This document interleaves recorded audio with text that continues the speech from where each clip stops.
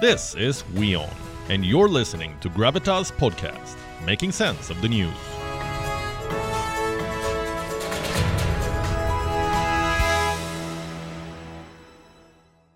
We end tonight's show with some news that came in a short while back. Roger Federer is retiring. I'm afraid there is no easy way to put it.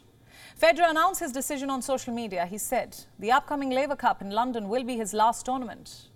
Needless to say, it's a tough one to take. For more than 2 decades, Roger Federer was tennis. Yes, you had Rafael Nadal, you had Novak Djokovic, but in many ways, Federer was synonymous with the game. Perhaps because of the longevity of his career. Let's tell you some figures. He has played more than 1,500 matches over 24 years. His career spanned multiple generations. When Federer made his debut, the game was dominated by the likes of Pete Sampras and Andre Agassi.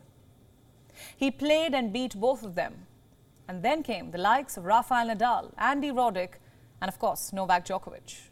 Possibly the golden era of modern tennis. And recently he also played against the newbies, the likes of Alexander Zverev and Daniil Medvedev.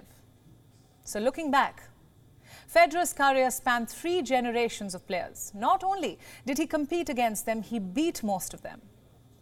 And that's what makes his career so special. Let's also look at the numbers. Federer has won 20 Grand Slam titles. He's won a total of 103 career titles, the second most in the Open era. His win percentage is almost 82%. And how can we forget his proficiency on grass? Federer at Wimbledon was almost like poetry. He won his favorite tournament 8 times. In fact, his last match was there. In 2021, Federer lost in the quarterfinals to Hubert Hurkacz.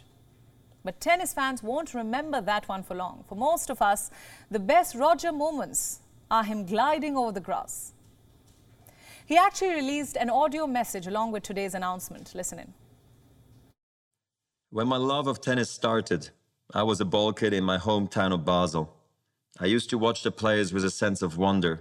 They were like giants to me, and I began to dream.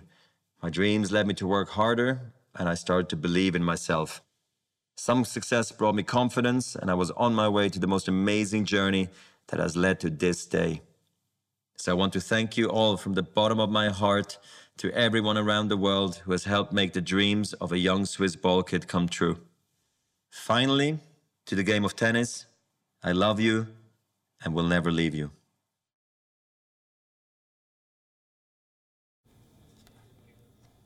Well, as they say, all good things must come to an end. Roger Federer is 41 years old. His body was struggling to keep up with the needs of the tennis circuit.